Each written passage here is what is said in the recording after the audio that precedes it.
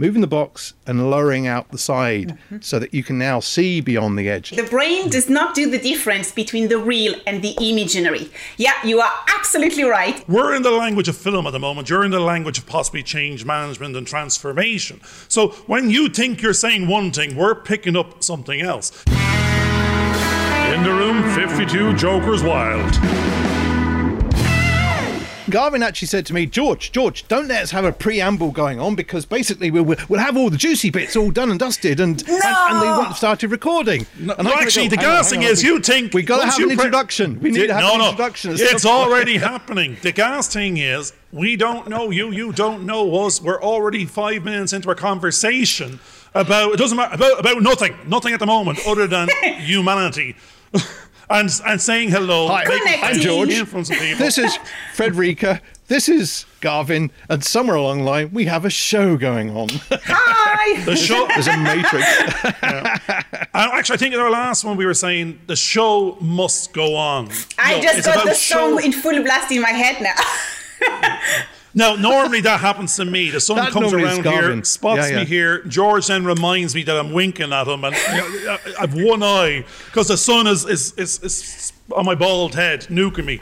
But no, I says what we will do is no, it's not what we will do. I'm trying to be the showman. George has to calm me down, rein me back in, and go.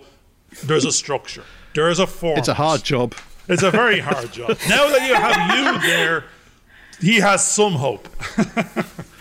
Yeah, Bob Hope, probably. Yeah, There's no hope. No other hope there.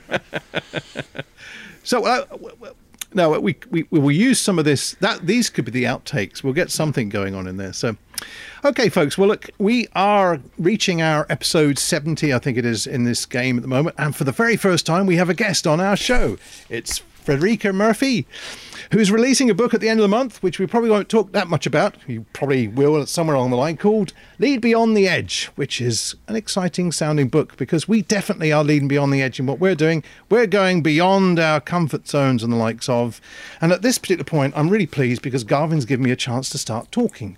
But I'm going to hand over to Garvin for a few moments so he can actually talk to Frederica. Look at that.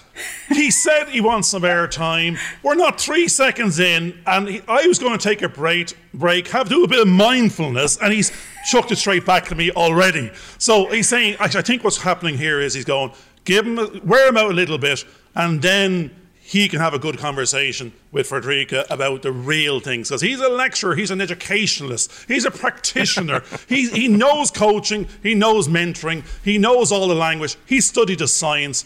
I am a bullshit artist. So I'm going to run out quite quick. He's going to be able to talk to Technobabble. So Frederica, you can actually talk very educated with him.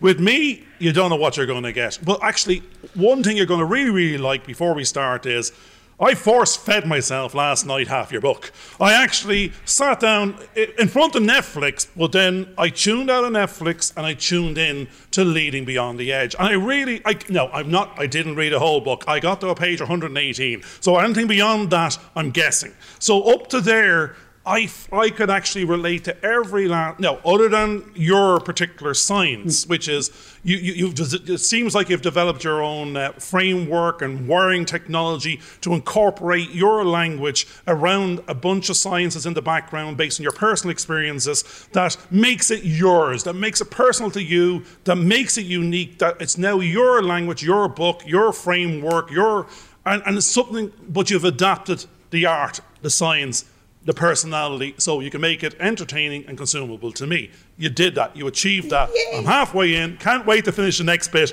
But the first bit, it was immediately resonating, was you're on a journey. It's the edge, leading beyond the edge. We immediately understood it to be, before you had even said it, is the edge of your comfort zone. Let's break through the comfort zone. Let's go on a journey to the other side. We're on that journey. We're on that journey. You're on that journey. All your future customers and readers, you're hoping go on similar journeys. Tell us about the edge of madness. Well, thank you. Or the edge of glory. Oh, that's it. Well, no. We're going out at the edge of glory as we're going to war. There's glory at the other side. Yes. You know, it means a lot. And thank you so much to both of you for having me on your show. I cannot believe I am your first official joker. And I take it very seriously. And I'm just already, I haven't laughed that much in any of the book tour interviews. So it's really, really exciting. You're so laughing thank you at for us. You're having laughing me. at us. And whoa, 118 means that you actually went through over half already, which is really exciting. And you're right, it is an exciting time. And I'm really appreciating how you've picked up on the fact that it is a journey, but it is not just me on this journey. There is something really, really important to me for the book, because this is who I am. This is who I am on stage. So via the book, I just wanted it to be the same. We are all in this together. And I think like the two of you who have had this amazing launch of the podcast, created this in this pandemic where, we are experiencing something that we've never experienced before, and we are all in this together. And the edge, like you said, why leading beyond the edge, and what is the edge? And the edge is, like you said, the box. And I know, some school of thoughts, they tell you, well, forget about the box. But actually, this is not how our brain works. We work better when we are fully conscious of what it is that we then can tackle, because you can only tackle something that you can see and you can feel and you can experience. So we have a comfort zone. So Garvin, you have a comfort zone. George, you have a comfort zone. Me, I have a comfort zone. All of you listeners and viewers, you all have a comfort zone. And then what happens is just like to, imagine exactly what happens, because this is what the book is underpinned by. What happens is, as the name says, it's very comfortable inside. We are inside, 4 walls around us. What's inside with us is everything that we've already achieved. So, all of the goals you've already gone for, all of the dreams you've had and you've achieved, they are all around you. So like if you were picturing yourself in a kind of square box and you put yourself smiley, Joker hat on, all of the little dots around you are the things that you've done. Now think of all of the things that you want to do. When I talk about extraordinary results, what is your extraordinary? The things that you are not done yet, you haven't done yet, you haven't experienced yet. All of those things, they are all of the dots outside of the edge. So then what happens is we start walking towards the edge. And when we reach the edge, this entire panic floods our brain, hence why we do not want to get out and we stay inside our comfort zone. And the whole book has been put together so that I give you every single step so that you understand how your brain works, so that your brain hopes on you on the journey and then teaches you how to lead beyond that wall, that edge, so that then you access your extraordinary. This is the edge. Actually, I'm going to jump in 1 second there, George. Sorry about that. Yeah. You can cut me out later. But okay. Lead. I like the word lead, because at the moment you're leading yourself. You're the leader, but you're leading yourself. You may not have a team. You could have a team as well, but you have to lead. You have to go first. Now, I also like the edge. You perceive a cliff initially, excuse me, because what you're doing is that's the comfort. And actually, we want to become I want to become very uncomfortable. Because you're in your comfort zone. If you stay comfortable, you're fine. You're grand where you are. But it's only when you get uncomfortable, it's time to move. It's to go now, make the box bigger and get comfortable again. And therefore, now you have a bigger box and there's more ties. Correct. It just grows with you. And it's a never going. So when it grows, then you have to do it again and then again and again and again. Very interesting concept, because one of the things that I started to think about, you've got your box. Okay. One of the things that and what's interesting about your diagram, which is the 3-sided pyramid, you've got a 3-sided pyramid box, which I think is really quite nice. Now, one of the things that Garvin and I have had to get used to with these shows is that we're having to reveal a side of ourselves that we don't normally reveal to an audience. So if you take the box, I'm going to sort of 3-sided pyramid type thing, and move one of the sides down, you're then revealing your inner self to the outside world. Now, inside the box, you're just thinking about your own individualistic way of thinking. Once that side goes down and the world can look in, you then have to adapt to the fact that you've now got an audience, and you're trying to either, if it depends if you're selfish, you're trying to pull that back up, or you start to then perform for what your audience needs.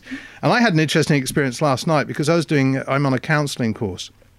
I felt too tired to actually be the counsellor, so I decided to play act a character, and this time around I played an old man who was 82 living at home, and I went through and I honestly went, wow, this is really interesting, because I now feel comfortable and confident enough now to act out another person, another character, another position, and which I think in life we find we are taking on roles. Garvin and I are talking about roles within our academy, and what we're starting to realize is that we have to work out, what is that role? Do we script that role? Which I think also comes back to your framework. We like frameworks. We're very much into frameworks. And those things become very important, because I have a sister that's an artist, and so does Garvin. Both of us have artists in our family. Each of them uses a canvas, which is normally square, very blocky. But how they imagine that world within it and add depth to what is effectively a 2D plane is they're actually pushing their box backwards into a 3D environment. So it's fascinating just to see how all these different people connect things, and what you're doing in how you're connecting to that same kind of idea of the box, moving the box and lowering out the side so that you can now see beyond the edge. It's not just about being on the edge, it's actually seeing and perceiving where that edge actually is. Is that about right? Yeah, no, it is. No. No, it is, isn't it? It's I wanted, you actually used, Garvin had slightly introduced it as part of, that there is a framework, and George, you mentioned it, and I wanted to be, well, different, like Garvin said, you're very unique to me, but people say, do you know that diagram that it's usually it's a two-part one? At the top it says what you think success is, and then there's a white line, and then at the bottom it says what success actually is, and then someone goes like this. Do you know that one? And I want to actually say, which I do say in the intro of the book, I want to suggest a third way. Because it does not have to be that mess, which actually is really scary. When you look at that, you're like, not sure I'm going to go there, right? So you're kind of retreating into your box. And this is where my third way is that instead of being like this, it's this multi-dimensional three sides. So it's a triangle framework. And inside, it's the three different circuits. And then inside the three, then each three divided. So all in all, you have actually 12 parts. And I think it becomes much more focused and structured, and really helps and takes you away from, it does not have to be messy. It can be a structured path, which I'm going to jump in because you're chucking an awful lot of images into my mind. Now, our minds are warped minds. So when you're talking in your language, I don't know if you've ever read Douglas Adams and The Hitchhiker's Guide to the Galaxy, and there's a little fish in there called the Babel fish, and it translates into every language. So we're in the language of film at the moment. You're in the language of possibly change management and transformation. So when you think you're saying one thing, we're picking up something else. You mentioned framework, and we're thinking the Matrix. You mentioned visualize. Actually, I know in the book it mentions visualization. We had a show a couple of weeks ago, and we said, if you can believe, you mentioned it in your book as well, believe it first, then go do it, then make it real, materialize it, manifest it. But your brain doesn't know the difference between reality and the dream world. Therefore, we can actually have already lived the future in the present. We've got past memories of the future by going on the journey of those goals and plans and dreams that you're talking about, and believing. We have to believe them first. We're the first believer. If we can believe it, we can convince others, and if we can see it and visualize it in our own mindset, it's already there. It already exists in a different time frame. We just have to take those steps to it. And what I liked about your book all the way up to the halfway point was I start to see this language job. The act and do it. Believe it and see it. Visualize it. And your brain doesn't know. Just step into it. Step into that journey. And now we're in the matrix. We're taking control of the framework, and our mind doesn't know the difference between reality and dream world. And it's all the same. We can live it, we can dream it, we can enjoy every moment. It doesn't even have to exist. No, this is actually not my favorite, because actually in the book, what you see is what you get with me. I obviously genuinely love what I do. There is this moment, I live for that moment. When I'm on stage, and even, now virtually we can all, it's been happening also. But there is this moment when suddenly your audience starts believing. And there's like this shift, and the eyes are starting to, they are like sparkling that little bit more. There's a blush of rosy cheeks that's happening because of an influx of blood. There is this like shift into a posture. And that moment, I live for it. And the book for me is a way to reach so many people so that they access this moment, because from that moment on they can go. And like you said, one of the main thing is that our brain does not know the difference. Okay, so some of you may be like, am I hearing, Garvin right? Did he say the brain does not do the difference between the real and the imaginary? Yeah, you are absolutely right. It's actually true. It sounds unreal. Sometimes you have to listen to it several times when you first hear it. This was discovered in 1960 by Maxwell Maltz. And he wrote about it in a book called Psycho-Cybernetics, which actually many people would not have heard of, except that all of his teachings are used by all of the personal development gurus these days, and they kind of forget to mention his name. And we have learned so much from him. And when we discovered that from the brain, like Garvin said, you can actually create your deja vu. You can see it in your mind, and then next thing you know, when it's happening, you feel like a deja vu, but it's because you had experienced it before. Yeah, absolutely, because I'm sort of sitting there kind of going, I'm as a lecturer, usually with a smaller group of people, about 15 to 20 people. One of the things that you discover as an educationist is that cognitive process is when they've recognized something, and it's like the light bulb goes on. So that idea of the light bulb going on, you kind of go, oh, now you kind of go, right, now I know that you fully understand and comprehend what I'm actually trying to say to you. And they can own that. They now suddenly can own it. It becomes their real thing.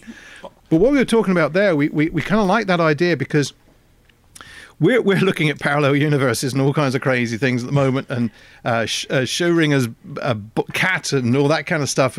Is it dead or is it alive? And has Schrödinger's cat. Is it in the box? Is it out of the box? Is it in the silo? Is it going on the journey? And again, isn't that interesting? It's actually the box again. It's the box. It's only when we look inside the box do we know whether or not it's one or the other. And until we have that anticipation, or until we actually open it up and realize what's going on, then that's the scary bit. And normally what happens with most people is their fear prevents them from opening the box, because their imagination can create all kinds of horrors and fears about opening that box. It's like the Jack in the Box. Sometimes when the box is opened up, the thing that springs up at you is the nightmare. I have a 2-year-old grandson. He's 2 years old today. And we sent him a little Jack in a Box. And what was interesting was he wound it up and he could hear the tunes going. And then he went, because the thing was going to jump out. He knew when it was going to happen. He anticipated it, and you could see it within his. But again, these are the stories in the boxes, and what's real and what's not real becomes a very important thing.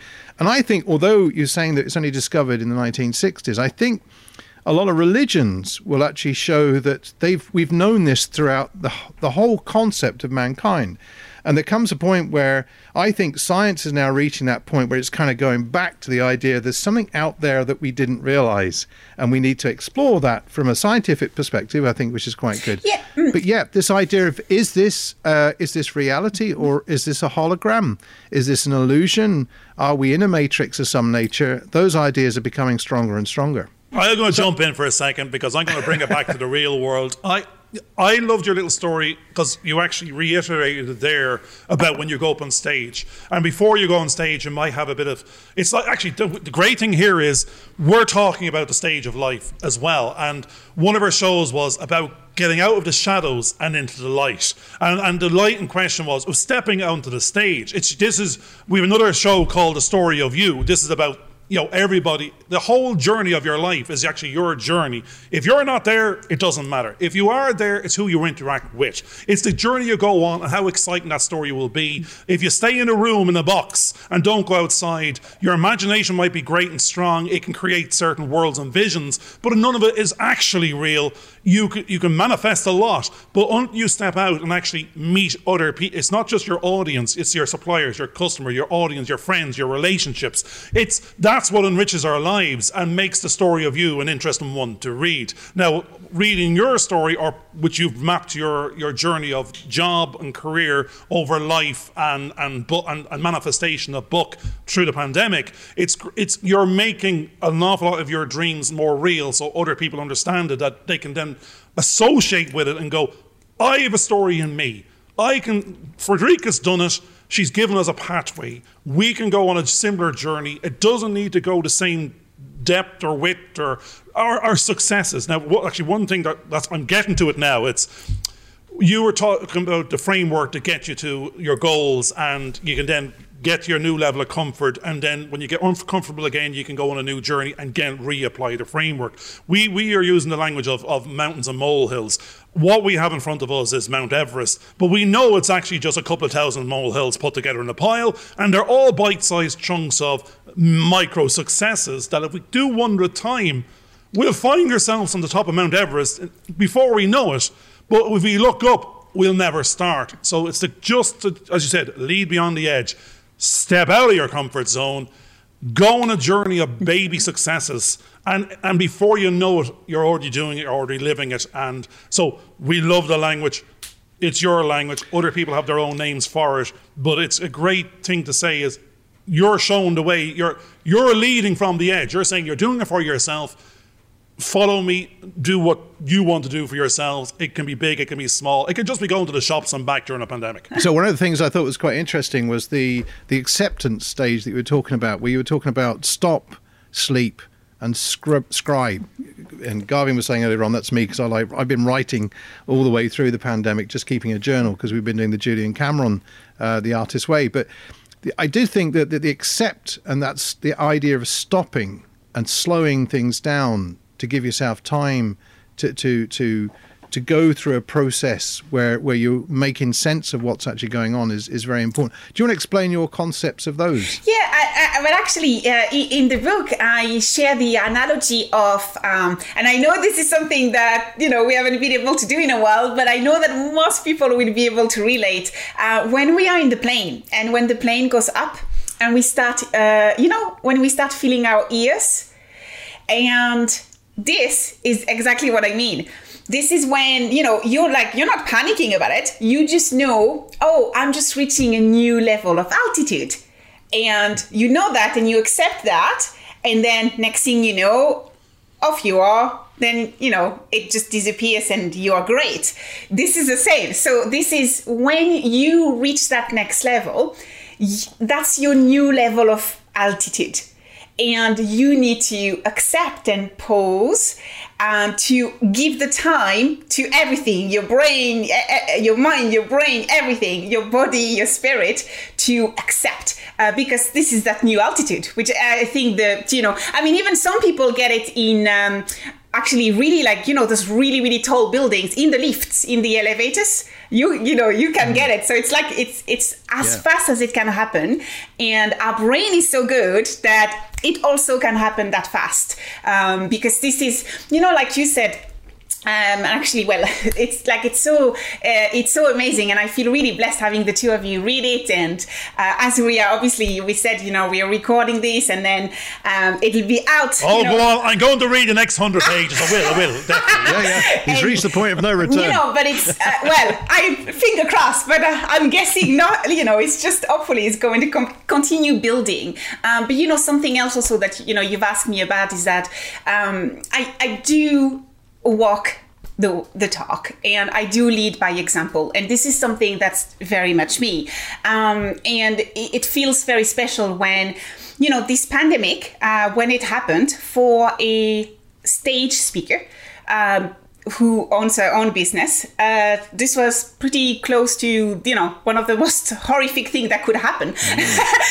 You know, within 10 days, losing all of the contracts, all of the events being cancelled, and this, you know, going on for months and months. And I do not only teach, you know, what I do, I believe in it, I live by it, and I lead by example. So this is really important to me, that I wanted to, you know, do it, because I feel there's incredible strength in learning from someone who has gone through challenges and has found a way to make it work, has found a system, using the science to prove how every single thing is working, and how, you know, along the journey, you can also then build your own path. And like you said, your extraordinary results can be whatever is your extraordinary. It, you know, it doesn't mean, so I give a lot of stories, which is quite unusual for a business book, but this was me. So I wanted it. I know at times the narrative is incredibly intimate. I just wanted to really connect with my readers. So I just put, like I said, actually, I poured my heart and my brain in the book, and I really believe I did. Now, actually, well, I'm going to jump in again, George, for a second, because I'm resonating with Frederica here. But again, what I'm hearing and what it's reminding in my personal story is you're walking the walk, you talk. I'm walking the walk, I'm talking the talk. But I've never done it. So I'm actually have moved into an industry, in the film industry, the film education industry. I was previously an accountant, but what I said was, that was by accident. I was the accidental accountant for 30 years. That was never me. I never knew who I was. I found George, and I realised I should be in the film education industry, because I think it's more creative, and the pandemic was that's the weird thing. The pandemic was the stop. You couldn't stop yourself before, because you're on a roller coaster ride of bills and momentum, that you were in silos of jobs and careers that you couldn't actually back out of. You know, it'd take a massive effort to back out of. So then all of a sudden the universe said, but the universe called to stop and stopped everything. Now it says, what you doing? Because now you're not doing the career we're doing. So you now have this one time in your life to go, what if you could do anything, would you like to be doing? Because you're doing nothing anyway. Start doing the thing you like. You've got this amount of life left. Therefore, if you now, and the pandemic is also saying, value life, value time, value where you are. You're in the now. It's the power of now, because you can make a decision now that will affect the rest of your life. You can draw on the past, but going forward, be mindful of where you are now. You're in a pandemic. You can get caught up on the fact what that means, or you can say, this is the best opportunity we're ever going to have to try something new, to do the tick list you put off for years. Yours included a book. It actually gave you the opportunity. The universe says, here's a year and a half, go off and do the book. Now you have no excuse. We're on a journey of a book as well, because we just said we'll do a book, because we can do a book. It's not going to necessarily be a bestseller. Now, we'll do your positive and go, it's going to be a New York bestseller, because we can dream it, we can believe it. Now, the customers have to line up and prove it. But apart from that, you can create the book, you can publish it, you can put it out there, you can write it. Is it a good book? Is it an interesting one? Will it entertain? Will people be interested? Yours definitely is going to be a bestseller. Ours, we're going to take lessons from you. We'll be slightly behind. We're going to go do what Frederica's doing. Follow the lead beyond the edge. Now, the pandemic is an opportunity. It was a stop for the world, for the planet.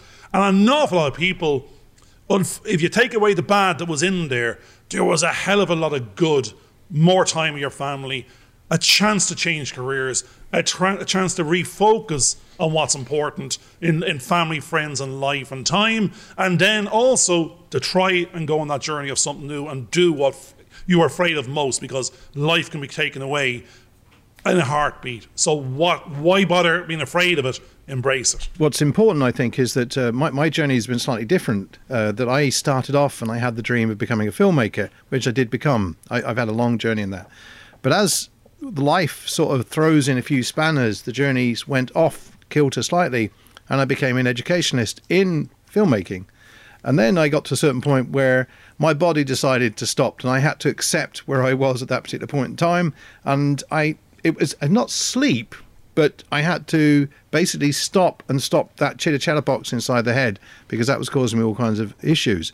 But I think it also indicated to me, and I think a lot of people would get this, is that you know when you have reached, you've either gone too far off the track, and Gavin doesn't like the track, but you've gone too far off the timeline that you're setting yourself, or you feel that your purpose is, and you're being gently nudged to get back on that track.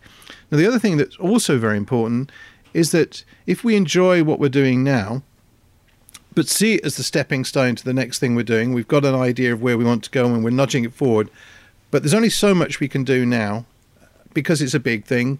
We just gently work at it. Nothing is wasted. That's something I think that we've learned on life, is nothing is ever wasted. We actually gather things around us, and we may not understand the purpose of the thing that we've just picked up.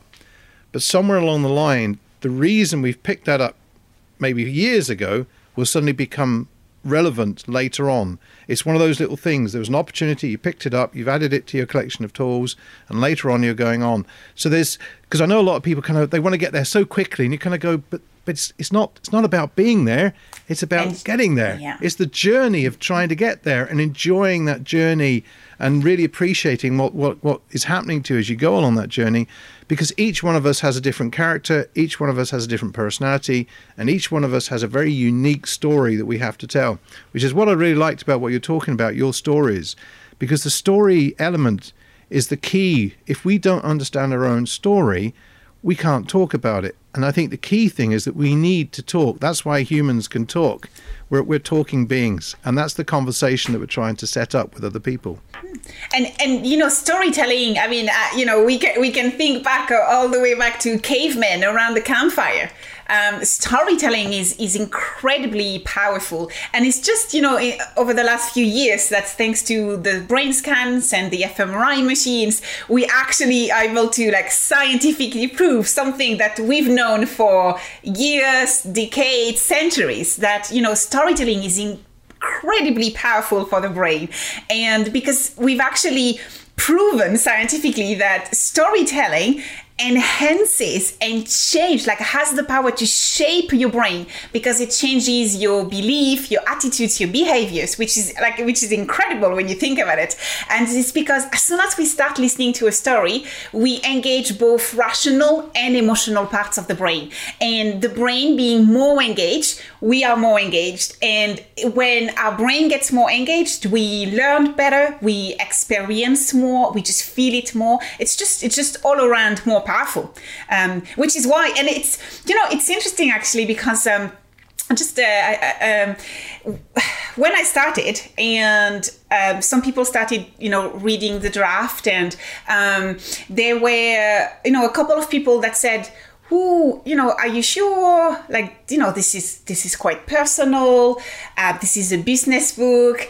And I never felt it. I was just absolutely 100%. Yes, it's a business book, and I am going to do every single thing that I can to make sure that my readers are deeply experiencing it, so that they really hope on the path. And to do that, it means that if sometimes I'm vulnerable, then I will be vulnerable, because, I wrote it for my readers, for that moment, igniting the moment where we believe that ignite our extraordinary. And I think stories, like George said, it's everything. We connect with stories. So never once I thought, no, not a good idea. Just be vulnerable. I think loads of things happen when we are vulnerable. Now I'm going to jump in, because I don't take this as a criticism. It's actually the opposite way around. It's going, I don't think it's a business book. I think it's actually a life book. The business of you, the business. I'm a person. I'm halfway through. And I'm going, I don't need to grow under a business head. And I need to grow. That's just one of the things. It's like Tim Robbins, or Tony Robbins, or whatever his name is. I don't even know his name. I can't remember his name. But there's 5 things: it's health, wealth, mind, finance. It's all the above. It's so far you don't need to say it's a business book. What I've read, it can be applied to business, it can be applied to personal, it can be applied to weight control. Because you're saying what it is up to the individual to go, my goals are, my uncomfortable zone is in this space, it's under the health. I want to get healthier, I want to get wealthier, I want to get wiser, I want to learn more, earn more. It doesn't matter what the goal is, the language is the same, the framework can be applied, it's stop. Think, act, do, dream. It can be. You can call it a business book all day long because that's just a marketplace. Correct. But the person that buys it is an individual. They have a life, they have a family, they have relations, and the business is just one element of what they do. And anything they apply to themselves will only be reflected in their outer life streams of when they go home from the office. It's how they act with the kids, with the spouse, with their friends and family. So I don't think it's one silo of anything. It's interchangeable across the customer base of going, how you want to use this is apply it to you, apply it to your box, your zone, your uncomfortableness, and lead from the beyond the edge of your zone. And it can be any type of zone. So I feel, don't underestimate the power of the marketplace there. It's a business book for business people that want to buy it. It's a coaching book for the resident. I would even get my 16-year-old daughter to read it because if she can read and she can understand, I'm going, this is you. Grow. You can be anything you want to be. And especially if you have a process and a framework which gives you a way to follow. So I'd be going, as soon as they can read and understand enough of that language, and you don't need to understand the technobabble because it's consumable without the science. You're just letting the science be there to reinforce those that want to question whether they go on that journey and apply your framework. Will it work? And you're saying, I've done the science, it will work because it's this neuroplasticity, what you're talking about.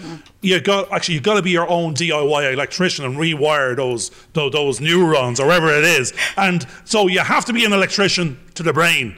And if you can be, you can do it. You can achieve anything, and you'll achieve it if you believe it. But you've got a framework. And Frederica, you've got a framework. Let the customer decide what they're using it for. I love that. I don't take it as a criticism at all. No, because this is, like you said, this is just the way they put the book into a box. When I wrote it, I said the book is for anyone with a brain who wants or half a brain. Who wants to lead beyond the edge. And it's like it means a lot to say that, like you said, I've tried to incorporate stories, both personal and professional. And because sometimes you get corporate people, like sometimes I have to actually say, your brain does not change when you go from the office to home. It is still your brain. So there's a lot of things, that happens. And particularly, I think, our boundaries have changed quite a lot with this pandemic. Many of us, like over here, we've been confined for, like, we're going on to our 12th month, and of, not being out there. So out there is also could be more like out there, where out there, and but it's been. I'm way out there, always being out there. But it's it's been also those boundaries. So no, I appreciate that, and I think teenagers I would have. Well, so funny enough, I would have said, yes, that would have been great to learn that. But actually, I would not change my path at all, because if I would change anything in my past, then the three of us would not be here right now doing this. So everything had to happen exactly the same way that it happened. But I could see the books on library shelves at universities, and because I think the earliest people can do it. Now, the good news is, which I do say straight away, is that, because I know it's a myth when we are adults and, our brain cannot change anymore, it's all set. So thank goodness this is not true. And I blast through the myth really quickly in the beginning of the book, so that, as like you said, we can use neuroplasticity, which is our amazing, incredible ability to change and rewire our brain. Garvin, I love that. Be the electrician up there, and do your wiring. And we absolutely can do this, and we can do this all the way up to our bed death. It never changed. We've actually now proven it to the science. It was a very old belief, that as soon as you achieved, your adult brain would not change anymore. So, and this is why we actually can physically create that path in the brain and then, activate it and then boom, do it. One of the things I found that's quite interesting is that you've got a little thing that says about adopting these ideas of figuring things out, framing things and feeling things. Now, you mentioned there youngsters. Quite often it's the old people that are considered to be the most stuck and rigid. But what I've actually discovered through teaching youngsters is quite often they're the ones that are very stuck and rigid because they find it very hard sometimes to adapt and break outside their box. And they're actually quite scared. And what you're having to try and do is encourage them to nurture them, to actually sometimes engage in the work that we're asking us to do, to act those things out.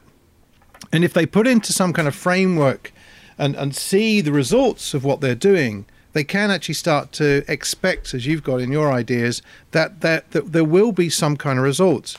Now, we do a kind of reflective practice where you kind of plan something, you put it into action, you then review it, and then you take your learnings from that and put it back into it. So it's a kind of rotational type thing. And I think that's actually quite good in what you're suggesting people to do.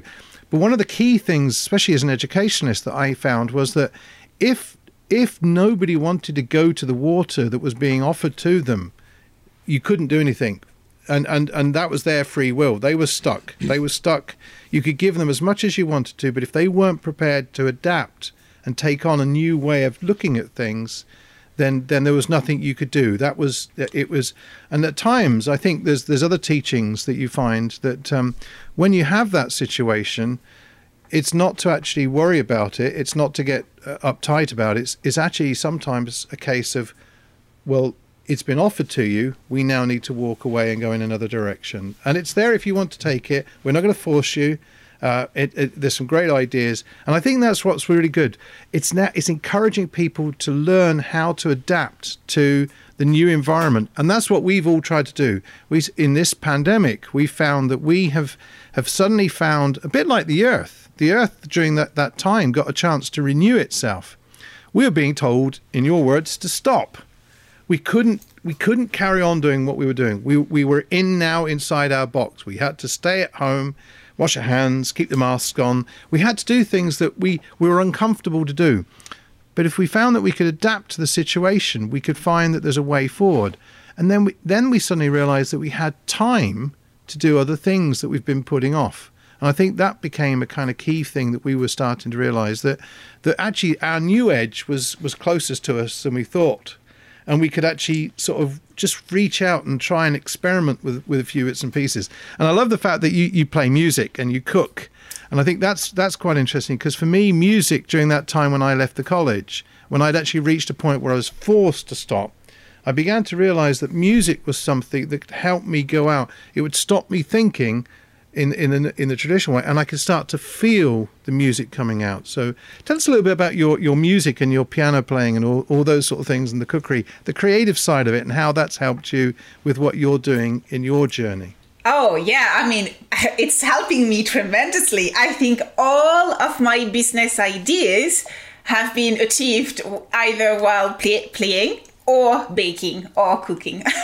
Very rarely. Actually, I don't even sit down at my desk with like a blank paper and a pen and then go business ideas. I don't do this because I think years ago I realized that's just not working. But I know a lot of people do it and they go, how? No. So yes, I love cooking and baking. Both. I particularly love baking because I can really use my creativity. In the street in our estate here, I've done quite a lot of the birthday cakes from the kids as they are growing up. It's also, we have a special relationship, like making them year on year and just really releasing that creativity, which is really important for the brain. And then music, yes. Both my husband and I actually play piano. We have a baby grand piano.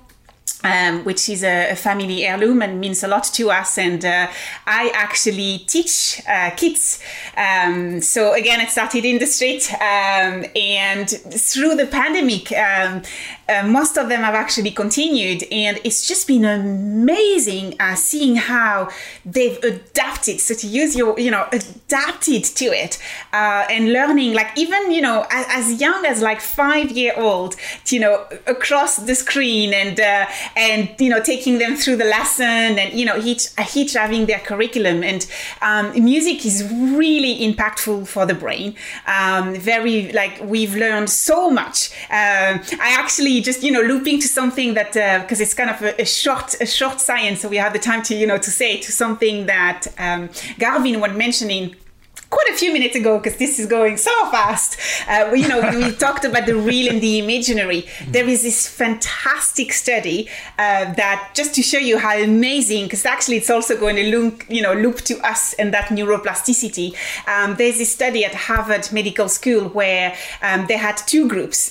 Group A were asked on the piano just to learn what's called a 5-finger scale. So it's just, you just start at C and you go C, D, E, F, G. So C, D, E, F, G, C, D, E, F, G. And they were asked to learn how to do this. And then group B were asked to think of doing C, D, E, F, G, C, D, E, F, G. And obviously they took the scans before and then they took the scans after. And then this is how amazing it is. In both groups, the wiring happened of the new path creating of learning this C, D, E, F, G. Whether you were the group who physically were at the piano doing it, or the group who in their head were thinking C, D, E, F, G, C, D, E, F, G, the path actually were created in all brains. I mean, it's not like exceptional, isn't it? It's just... I love it. You've actually drawn attention to the perfect cheat. And I'm actually applying it. I'm a film production executive. I'm a film producer. I'm a film director that has never made a film.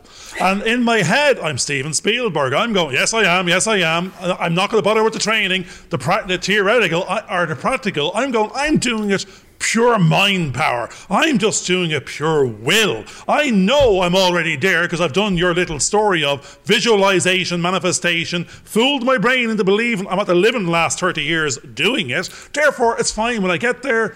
It won't be a shock to me. I'm Steven Spielberg incarnate. I love the piano one because I remember that little story from last night when I was reading it. And the reason I remember it was my son is learning piano. And he's in this room with he has an electric piano of some description, but he's literally learning a song in a day because he's starting to like it. And he's doing it on his mobile phone. And I'm going, and he's got a great retentive memory, and he's looking at the phone and they see the little dots going up and down and he's planting it in his head and then he just goes off and plays it because he's remembered the order and he's just then applying it practically afterwards. Now, for me on filmmaking, I'm a bit fearful. I'm not going to necessarily make a film in the sense of do the camera work or the audio or this, but the making in my story and George's story is we're going to make it happen. We're going to be the showrunner. We're going to materialize all the bits that need to be in place. And we know what all the parts are because we've visualized it umpteen times. George would have done it in the past. I wouldn't have. But listening to him over the last couple of years, I can visualize every element from his scribing and storytelling as to what every role is, what everyone's doing. It doesn't matter what the story is. There's actors. The actors are going to be saying lines. Doesn't matter what the line is. No. You can crystallize all this if you just put the project in the right order, in a right framework. It can happen, and anyone can make it happen. Anyone can make their dreams come true, but the only way they can make their dreams come true is by leading themselves beyond their comfort zone, beyond the edge, taking the first step, and the first step is a success. It doesn't need to fulfill all the way. I do believe every day you turn up, you put on your dancing shoes, you put on your clothes, you go to the door, and you embrace the fact you're growing as opposed to you're fixed. That's not pattern interrupt. The pattern has been interrupted. The pattern is the fixed. If you're now going, I don't know what the pattern looks like, or I know what the new pattern looks like, you're growing and you won't stop growing till you reestablish a new pattern. So, like, I love what you're saying there, even with the piano. And as I said, I'm going to try and apply it in my daily life. I'm going to get the son to read your book now as well. He should be Chopin in the next 2 months, I reckon. I think what's very interesting there is that Garvin says that he can imagine himself as being Steven Spielberg, but if he hadn't picked up the camera and put the microphone on it, we wouldn't have recorded 70 shows. We wouldn't so be he's already doing it. You. He just doesn't realise it. Yeah, you're actually doing. Not only has he picked up the camera, he's put the microphone on, he's got Audacity going. He actually set up the lights around him at the moment, and he goes through a whole procedure, which is the filmmaking technique, every time we do this. But he's become so. It's so inbuilt. He's so that he doesn't even think about it. He's reached that point of competency now. He doesn't even think about it. He's just doing it. He's going into the place. He can now think about all the other things. Now, the one thing George has not added in there is I don't think about all of that. And the one thing I should think about is there's someone else in the room. Garvin, shut up. Let the Fredricas talk. Let the George have a say. It's not the Garvin show. But I love the music thing as well, because I'm going to go back to the music thing, because I first started to learn how to play the piano when I was about 7 or 8. My mum had a piano, and then I couldn't quite figure things out. And at 16, I had another crack at it. And again, I got my grade 1 at it, and I still couldn't work things out. Again, in the last 6 years, I've learned to play the violin. Somebody told me I couldn't play the violin. I was too old, and I went, "You want to bet?" And I've learned to play the violin. And I find it fascinating. I've now found that I'm moving from ideas on the violin to the keyboard. I'm without even thinking about it. I'm now picking up stuff off YouTube, and I'm doing I've suddenly found chord progressions. I was playing inside the chapel, playing the violin music and stuff, and I was suddenly asked to do it on my own. I realised the violin on its own is no good, and I had the courage to step out and say, right, I'm going to play the organ. And I found the chord progressions worked really well, and I could get the little tune here, and I was playing and the organist was saying, I didn't know you could play the organ. I said, well, I couldn't last week, but this week I can, because I've learned some little tricks. And I showed her that little trick. She went, I've been doing that for 40 years and I never knew how to do that. And it suddenly transformed. So you find that you're picking things up left, right, and center if you're open to the possibility. And you just find that you're picking these things up. And Garvin's doing that, and he's writing a book. He's become a filmmaker. It's not a fantasy. It's not a dream. He's actually doing it. He's doing all those things. He's adopted those ideas. He's adopted the framework. He's figured things out, and he's feeling his way forward, which is absolutely wonderful. And he's now acting. He's engaging, and he expects something to happen through that process that we're going through. I'm just paraphrasing your book here. This is really good. This is when our future becomes our present, which I think is what we're doing. Yeah. That's it. Yep. We're making it real. Actually, I'm going to pull it back in, because we started this whole conversation, not to pull it back in. We asked Fredrica to give us a couple of buzzwords to talk about, because we don't know what to talk about the best of times, haven't a clue. And we're saying we better start this show shortly. Now, when we start the show, actually, I'm watching her now, and the great thing is, she's got a great presence, laughing, smiling, and she said her little Twitter handle, Irish Smiley. You know, sir. So it fits your personality without knowing any more about you than the hour we're spending now. It's like I think Fredrica is like a person you've known all your life. It's one of those. I do believe it's like those souls. You recognize a friend immediately.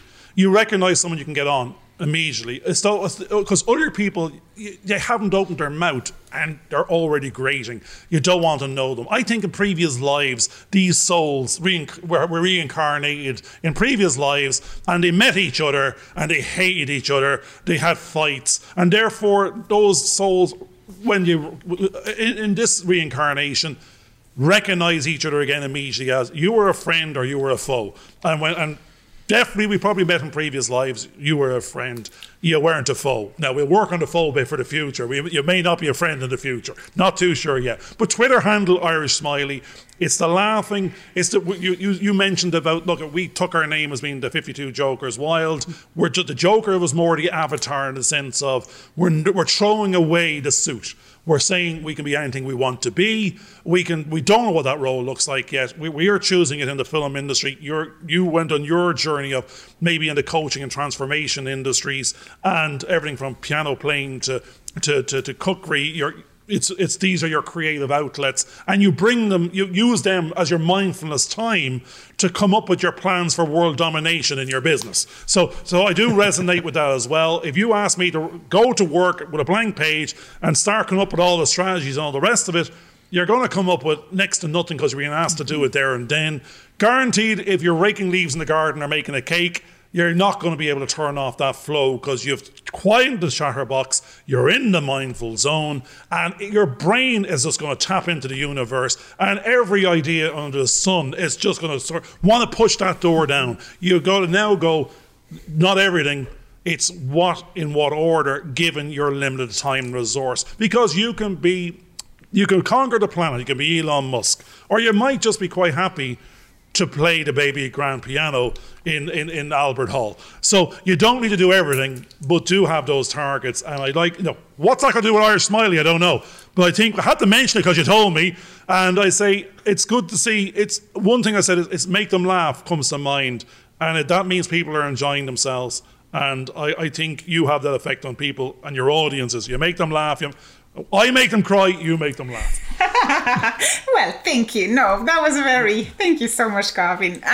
This Irish Smiley, it's actually my nickname given to me by my husband 20 years ago.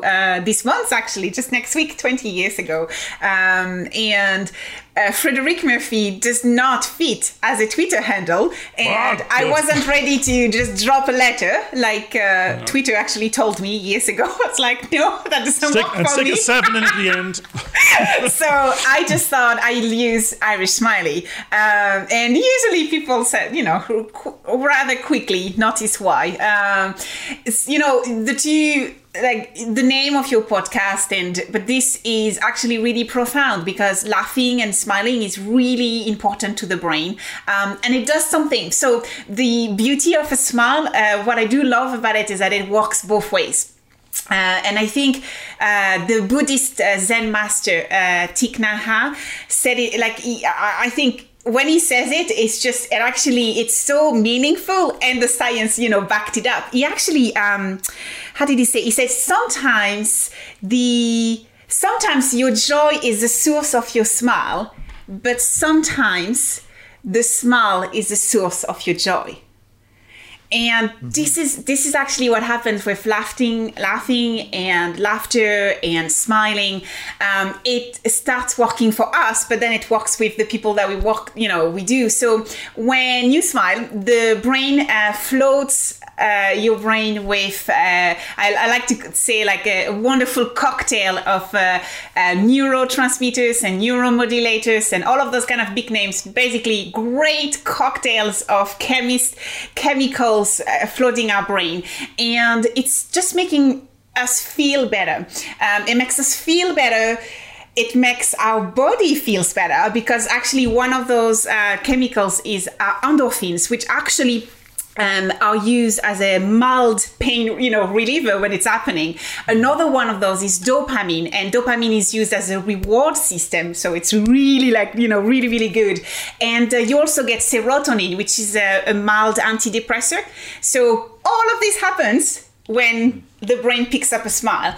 And then what happens is when you see that I'm smiling at you, your brain gets flooded with endorphins, dopamine, serotonin, and then see how it works both ways. And I think, the two of you find joy and laughter through the pandemic, built this amazing podcast from zero. Now, like you said, 70 episodes in, still going strong. And that's powerful, isn't it? No, actually, George, I should be giving George more time, but you keep on giving me imagery because I think more in pictures, and like I said, even using the word like smile. Immediately I'm thinking, smile and the whole world smiles with you. And that's what you just said in techno-scientific babble. It's infectious. You smile, the drugs are released by the brain and the body and la la la. And actually, it's infectious. Smiling is infectious. The next person beside you will start smiling too. And that then reminds me of make them laugh. And that's what that's what you're meant to do as well, is smile, and the whole world smiles with you. Make them laugh, and that's what the game is. It becomes infectious. So Irish smiley is, you had at the very beginning of your sentence there, laughing, and that's what it's saying. Smile, and the whole world smiles with you. Make them laugh. Don't make them cry. It's infectious, and everybody is lifted. So we talked in one of our shows before, like there's not a lot of people around, and just say hello, and it's all the negative, the downtrodden, did you hear this and that, and it's death and doom and gloom. Whereas if it had been just a joke or a smile or something good, it lifts everybody. The whole mood lifts, and we all go out to play. We all go out to have a good time in the pub when we could. We didn't go out to hear the bad news. We went out to escape it. So I love the science, as you said, in the background backs it up. We all feel better. We can use these chemicals within ourselves to actually physically get better, because if we can smile and be happy, a happy person, their body will repair faster than a person that is nearly making themselves sick by thinking about the negatives. And because if you start thinking fear and negative anxiety, stress, it starts going on that loop. And again, this brings us back to your book, The Stop. It's that pattern interrupt. You're going, if I spot myself, having a negative thought, I'm entering into a silo.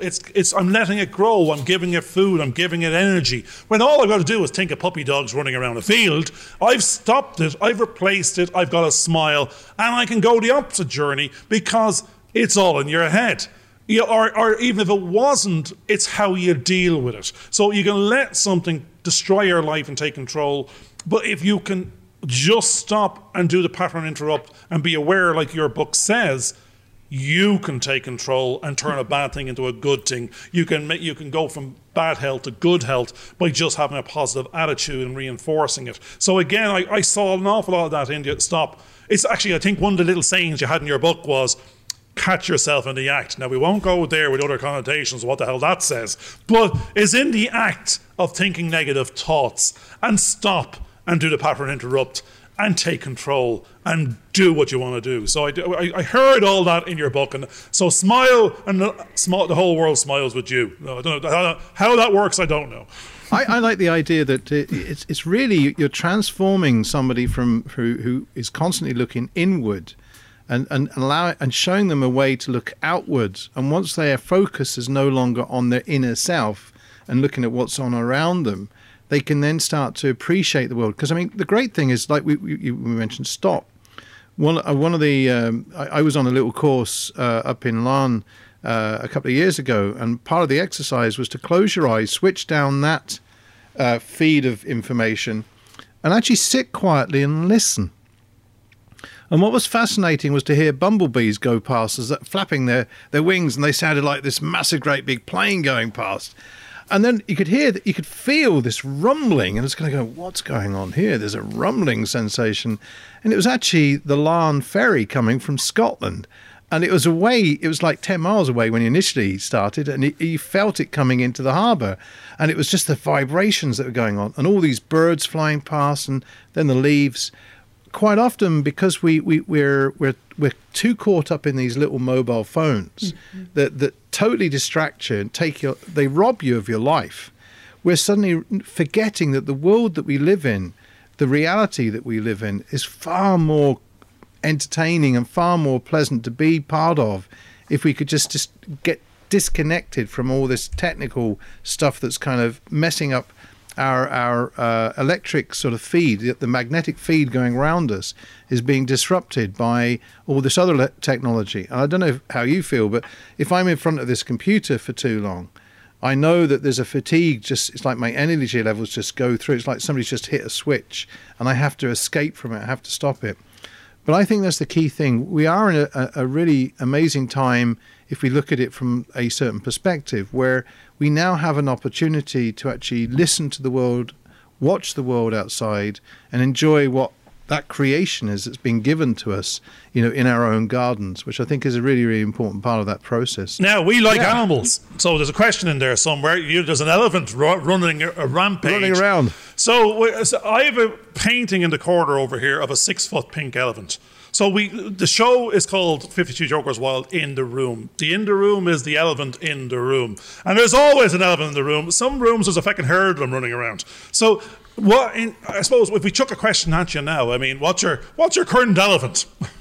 What's the current elephant? Well, actually, we've talked about it, and we were right there on, with the elephant. The elephant is the box and our fears, and it's us not shying away from, there is a box, and the walls of the box, they are full of fears, and we just have to go at it. And, using like another analogy, like you have your mothel and the mountain. So, the South African have this, like, proverbs that they say, or jokes.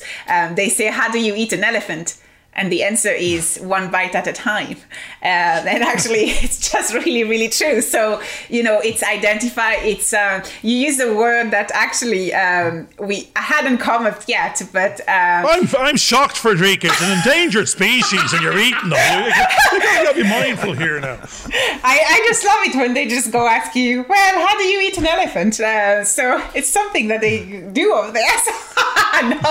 So one bite at a time. But it's really that explanation of, going for it, but having identified, so being aware. And I'm actually surprised the word hadn't come up before, because I use it an awful lot.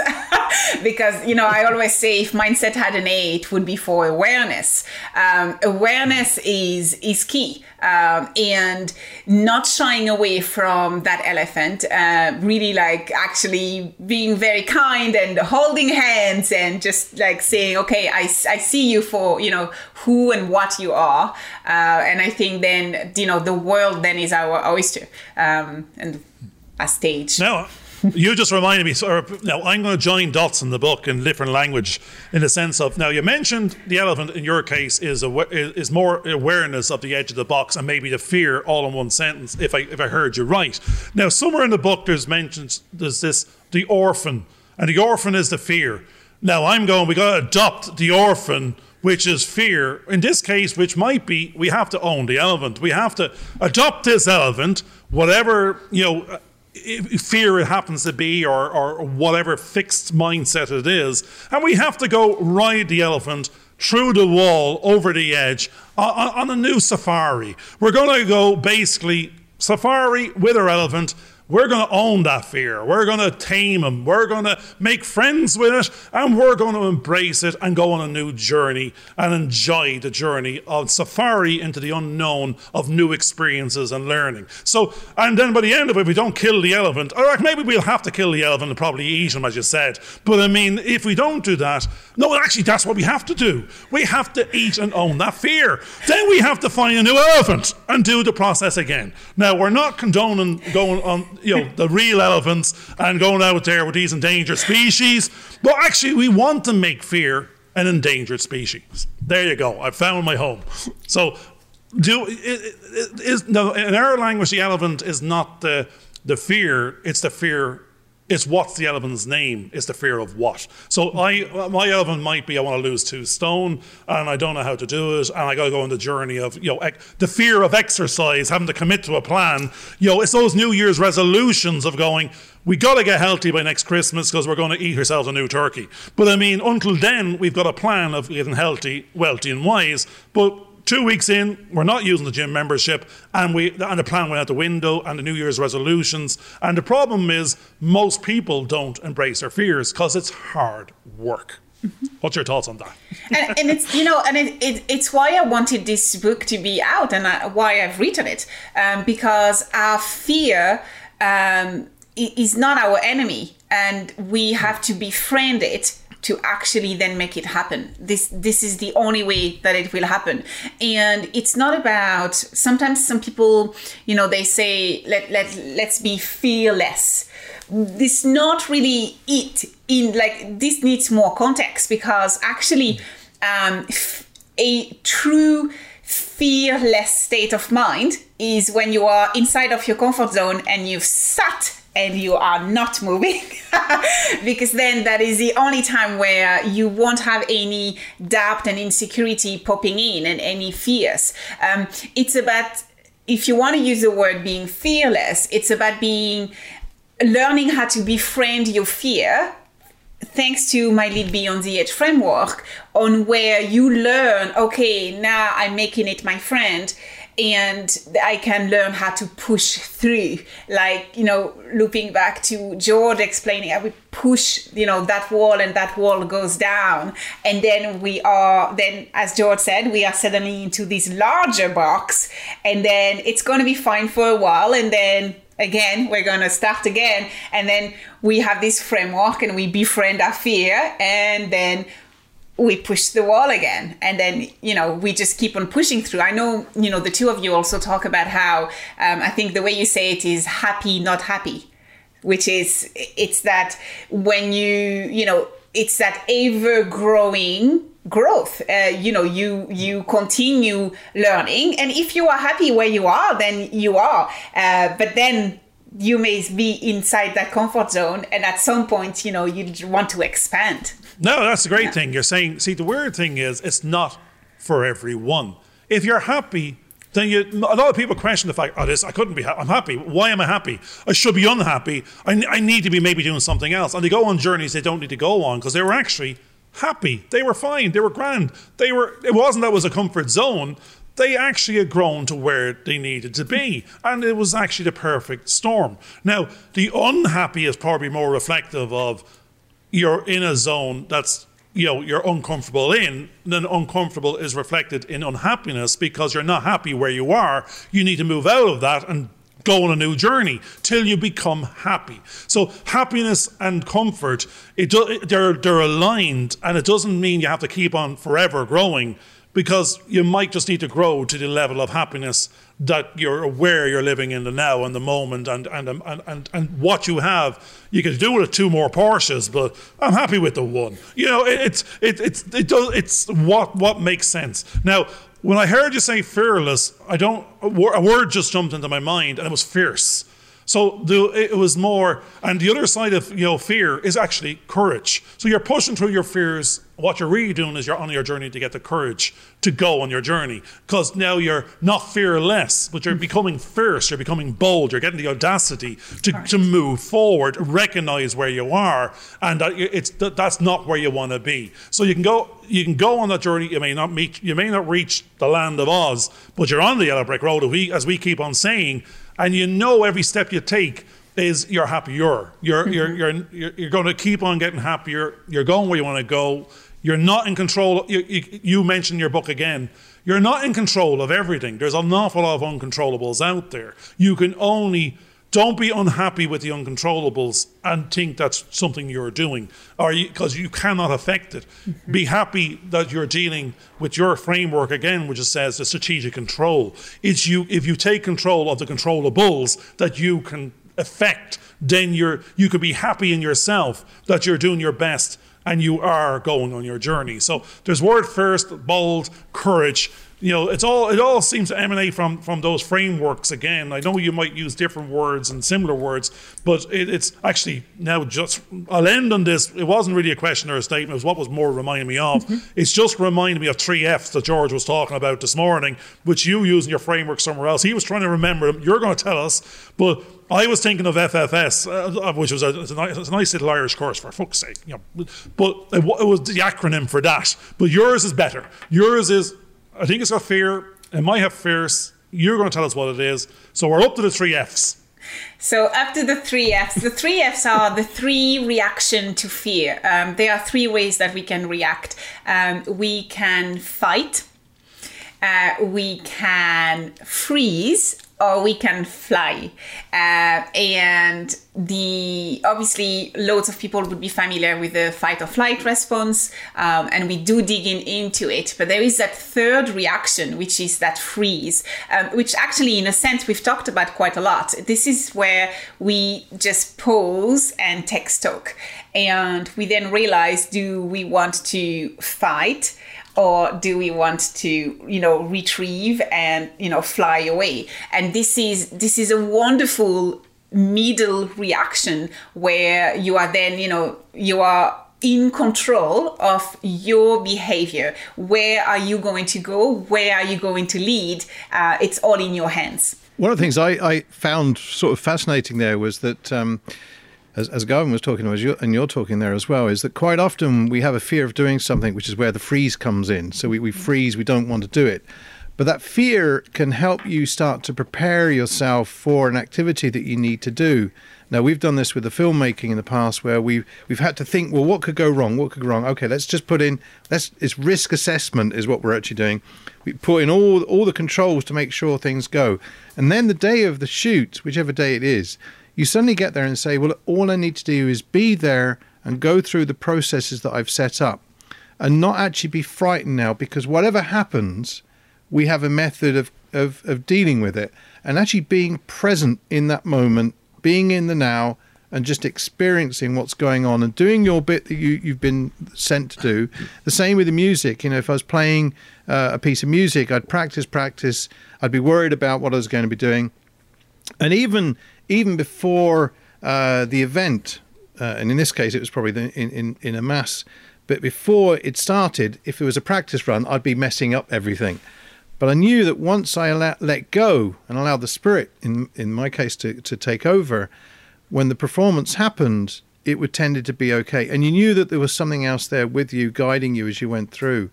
Now, afterwards, you suddenly felt this adulation, this sense of, wow, I've given, and now the reward is that I suddenly, you were saying the Enmouth or whatever they call it, inside your head, you were feeling excited, you were happy, because you knew that you'd given what you could do. It may not have been perfect, but there was enough people coming up and saying, look, well done, you did a good job, we're happy with what you did.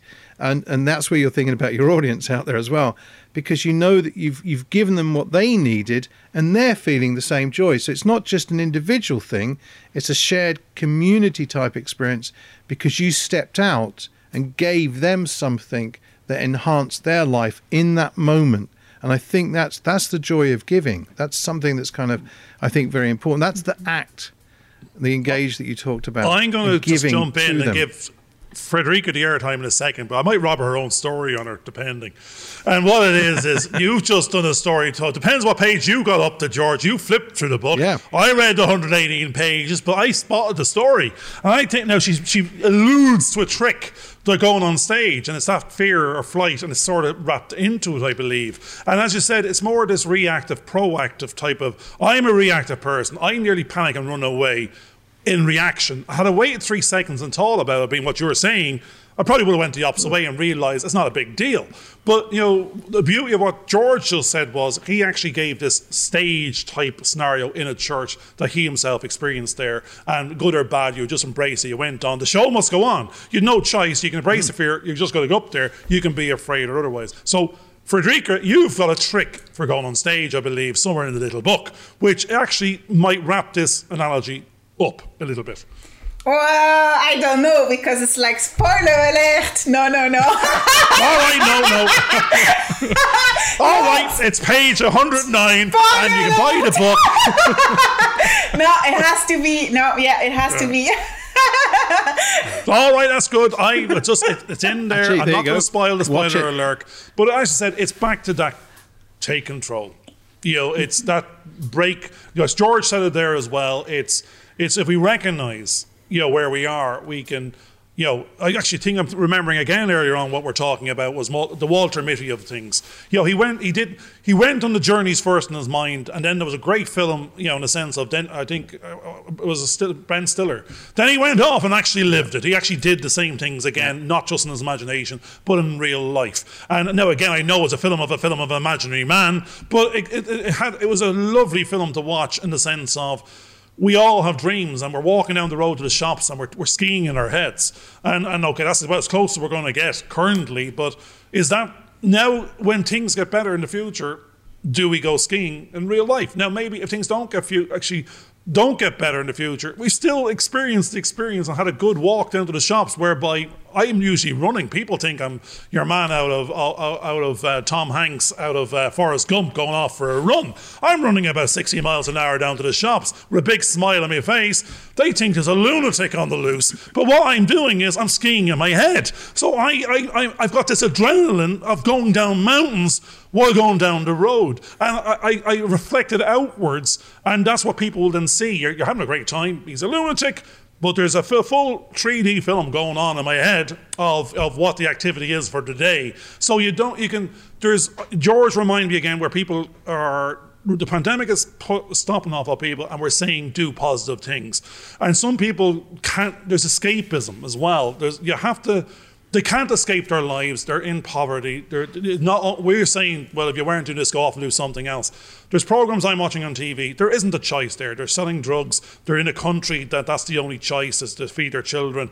If you don't do it, someone will shoot them. So there's an awful lot of, you got like for like comparisons, and saying there's people that their only journey is escapism in their heads, versus trying to fulfill something in a real life environment. We're very lucky that we can actually say, come up with a dream and be actually able to lead from the edge and make it happen. I'm not saying other people can't do that, but it's not like for like in an awful lot of cases. It's tough for an awful lot of people. I think there's something also very important, because what we have to learn is that we control so much, and then there's a lot that we don't control. And we have to know where is the point to let go. And I used to do lots of painting and things like that. And I began to realize that if I tried to tweak it and become a perfectionist, I'd end up destroying what I was doing. It's like you can overcook the cake if you're not careful. If you're trying to put, or you put too many ingredients in it, it can not quite taste right. But sometimes you have to, that you've got so far, you've done all that you possibly can, and now you need to let go. It's like children when they get older. There comes a point where I've taught them all I can possibly do. Now I need to let go and relax in knowing that they can now do it themselves. And that happens to students as well. You get to a point where they're sailing their own ship, and you can let go. And you need to let go, otherwise if you over control them, you're not allowing them to have the life that they need to have. And I think that's something that's important. It's also important with projects, because you can smother a project, you can strangle a project just because you're trying to over control it. And that's something that we have to, that's in your acceptance part, I think, as well. I'm kind of looking at it and kind of go, yeah, actually that's the acceptance. You have to learn to know when to stop and let go. And I think that's an important part. And I think we're reaching, we're about 122 minutes into this. We have to reach a point where we have to let go of this conversation. Well, I'm going to throw the last question back to Frederica and go. Go on, then throw the last question, because I normally ask people what would they like to say. What's next? What's the plan for world domination? World domination. Right now, really enjoying every single minute of the journey, which I think is something, that came up. It's not where you end up, it's enjoying the journey. Obviously, this is my first book. So what's next? Maybe another one, but right now I'm really, really focused on this one. I would like as many people, to get their hands on, so that they can build their own path in their brain and they can achieve their extraordinary. So really, I think, this is going to be weeks, months and years of work on this, and continuing to, I've been really, there was a real pivot in my business where, suddenly we are delivering digitally and continuing to help leaders be extraordinary, even at this very unsettling time. And, and who knows, some people have already asked, and I do say it is a first book, which of course then hint away that, there is a lot more material and, maybe a second one. That's it. It's the end of the beginning. That's it. Yes. It's not the beginning of the end. No. Well, everybody, thank you very much for joining us for this very, very special edition of In the Room with George and Garvin, hopefully, or Garvin and George, depending on which way around. Our special guest today has been Frederica Murphy, and she's been talking about her book, which comes out at the end of March, I believe that's right, isn't it? March 30th, official publication. March the 30th, which is a great day because that's my mum and dad's wedding anniversary. So it's a special day for them. Well, for my mum anyway at this point. You can get them a present each of the book, George. We can get a present each. Yeah, that's it. So the book is called Lead Beyond the Edge, and I'm sure it'll be on Amazon. I should make sure it's right there. Now, are you reading that? Is Lead Beyond the Edge. Just don't get it wrong on Frederica. No, I haven't got that wrong. So, or if you, we'll put Frederica's website at the end of this in the end credits. So if you want to go there, I'm sure you can access the book there also. So thank you everybody for joining us today, and thanks to Frederica and thanks to Garvin, and we'll close and say bye-bye. Bye for now. Thanks for watching. Farewell. Thank you. Hope you enjoyed this video. Please subscribe and click on the bell for notifications.